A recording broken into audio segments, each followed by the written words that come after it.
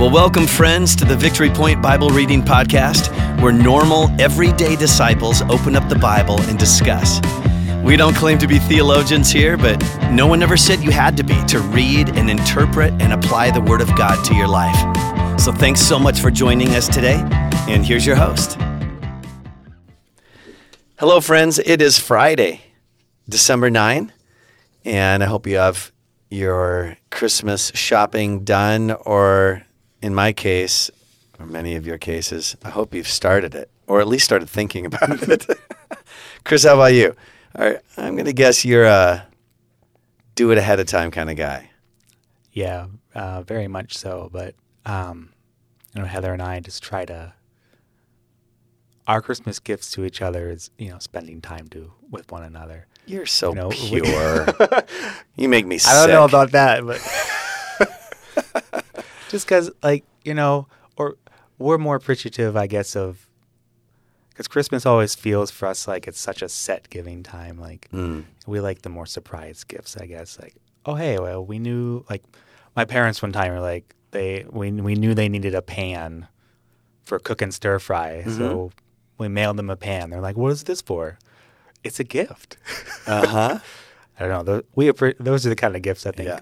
So we'll do that for each other kind of throughout the year. Hey, I heard, though, that there's going to be a new facet of gift giving between the two of you this Christmas. Uh-oh. It's going to be a new element. Oh, I think I know where you're headed. You know what I'm talking about? Yeah, I think so. Now, is this something that Heather's going to do for you or something you're going to do for each other? She's going to do it for me. Okay. And I think I need to take it seriously, number one. Okay. I think she's going to get the most joy out of planning it. Uh-huh. Can I say what it is? Yeah. A treasure hunt? Yeah, basically. Yeah. Just around the house. Nothing crazy. Oh. Nothing crazy like, you and your brother had to do. Okay. Yeah. I thought she was going to send you all over town. It's limited. Okay. I think it's going to take. Well, let me warn you. It's going to grow over the years. Oh, I'm sure it will.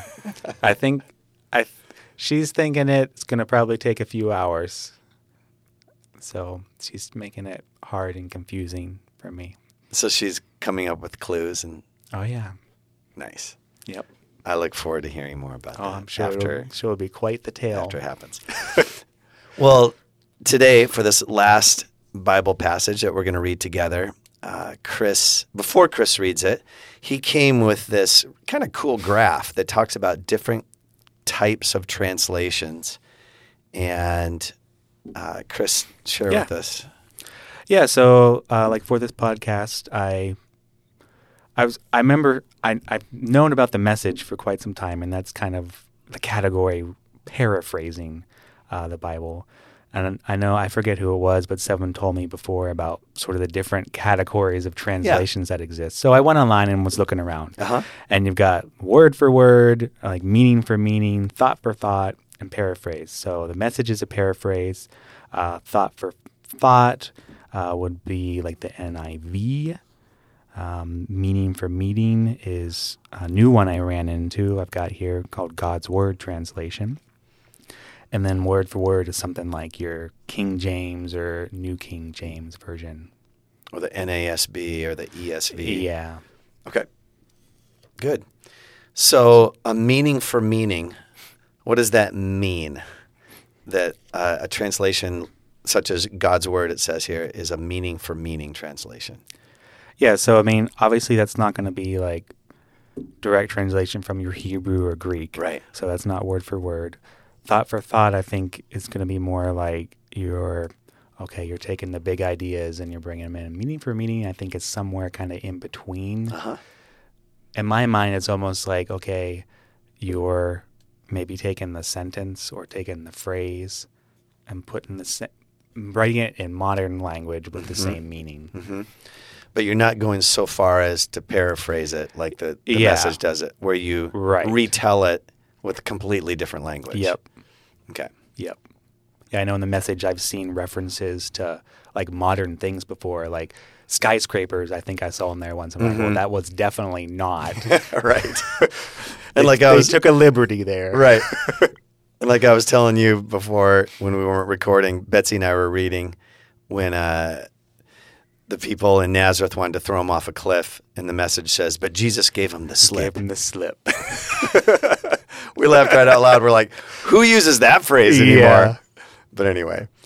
Well, good. So are you going to read today's passage in this? We'll do it in God's Word. It sounds funny that it's God's Word, Yeah. and they call it God's Word. God's Word, yeah.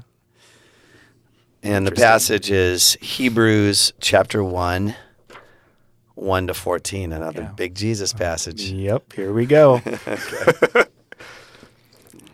In the past, God spoke to our ancestors at many different times and in many different ways through the prophets. In these last days, he has spoken to us through his Son. God made his Son responsible for everything. His Son is the one through whom God made the universe.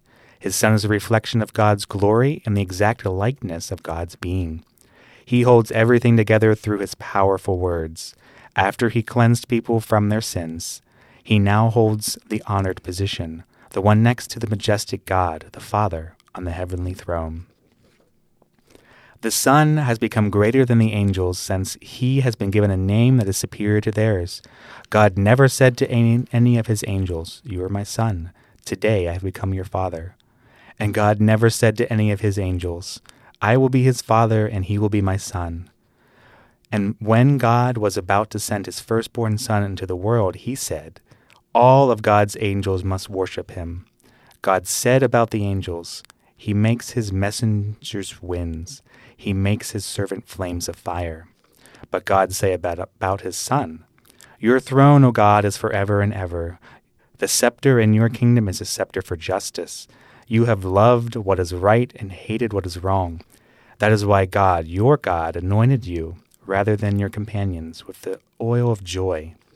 God also said, "Lord, in the beginning you laid the foundation of earth. With your own hands you made the heavens. They will come to an end, but you will live forever. They will all wear out like clothes. They will be taken off like a coat. You will change them like clothes, but you will remain the same, and your life will never end." But God never said to any of the angels, "Take the honored position, the one next to me on the heavenly throne, until I put your enemies under your control." What are all the angels? They are spirits sent to serve those who are going to receive salvation. Man, there's a lot there. Yeah. Whew. So out of all that, what jumps out to you, Chris, in terms of what we learn about God or what we learn about ourselves? Well, I mean, he's basically saying God is his Son. You know, they're one and the same. Nothing, including the angels, nothing comes before God. And it's interesting, this back and forth of what he says to the angels, what he doesn't say to the angels, what he says to the Son, when he doesn't say to the Son. And I think that's really the summary of all of this is, you know, yeah, God. It's big Jesus again. I mean, really. Mm-hmm. Yeah, verse 3 in the NIV says, "The Son is the radiance of God's glory Mm-hmm. and the exact representation of his being." I love that. That's good. And it's a little bit mysterious to me because, you know, the Father is up in heaven while Jesus is down on earth. To say that Jesus, the Son, is the exact representation of his being, I don't fully understand what that means, but because there are differences between the Father and the Son, but it must be saying that their essence, like their personalities are very similar. Their nature is similar. Not only similar, but like identical. Yeah. I mean, it gets into that in verse 8 where, you know, it says, God said to his Son, "Your throne, O God, is forever and ever." It feels, one of my thoughts there is like, well, it sounds like he's talking to himself. Right. Well, he is He is. talking to himself. Right. Because the Son is the Father and the Father is the Son. Right. Oof. Yeah, it's the mystery of the Trinity. mm-hmm. Yep. Have you ever seen The Shack, the movie The Shack, or read the book The Shack? I don't think so. Okay. Yeah. This is about 8 or 10 years ago when the movie came out, and maybe a little longer than that.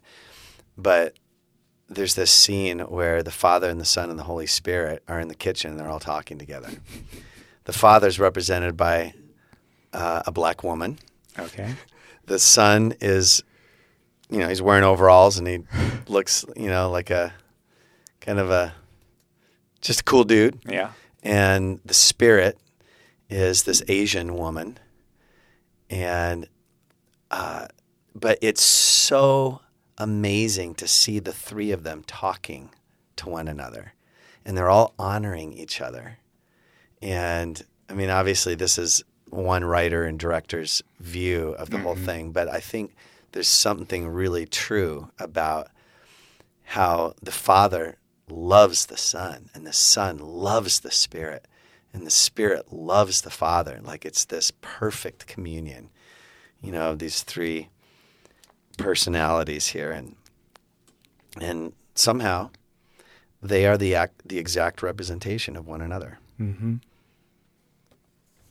Yeah, I know. I find myself sometimes probably thinking too much about that. Yeah.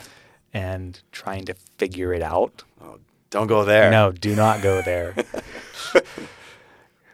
Yeah, because it just leads. You can't figure it out. Mm-hmm. You just have to believe. Trust God.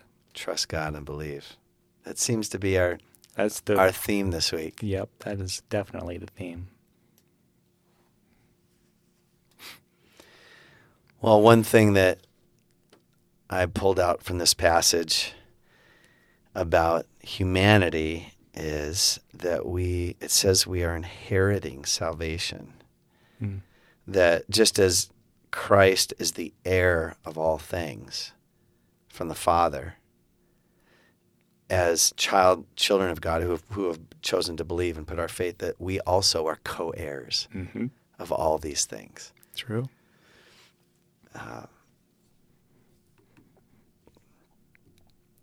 I thought it was very interesting too, because this is kind of, in some ways, defining what angels are and what they aren't. And at the very end, it's just like, by the way, the angels are there to help.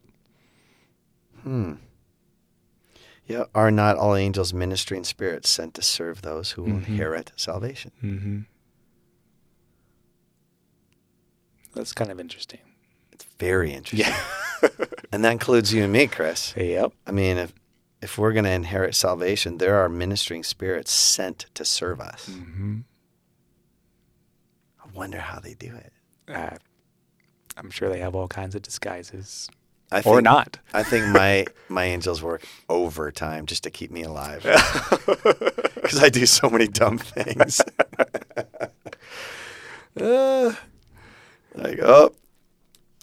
Make sure Dwight doesn't trip down the stairs again. Yeah. Oh, yeah. It's like, I talk to my coworkers sometimes, and it's like, you hear some of the stories from your childhoods, and you're just like, there is absolutely no reason why I should be alive today. Mm-hmm. So there must be a lot of angels out there, because I feel like almost everyone has a story like that. Where right. Like, oh, yeah, I almost died this time. Like, right. Yeah, they're watching out for you. Yeah. Amy Grant had a song called Angels Watching Over Me. Mm-hmm. Off her first big album, Age to Age. That really opened my mind and imagination to the role of angels. Well, I think we're done. Wow. Cool. This has been fun. Yeah. Thanks for coming in and taking time off I know this is your busy season at Gentex. Yeah, it's all good. It's all good.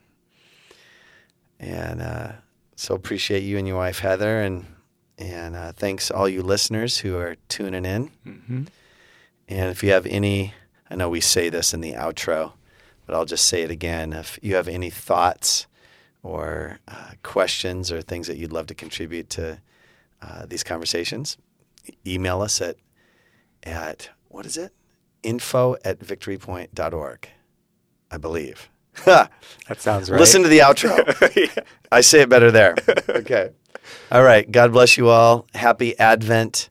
And we will talk to you soon. Yeah, bye.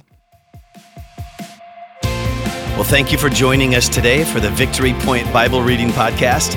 We hope that today's conversation was helpful for you and encourages you in your daily walk with God. If you have any questions or thoughts to share with us, please email us at info@victorypoint.org. We would love to hear from you.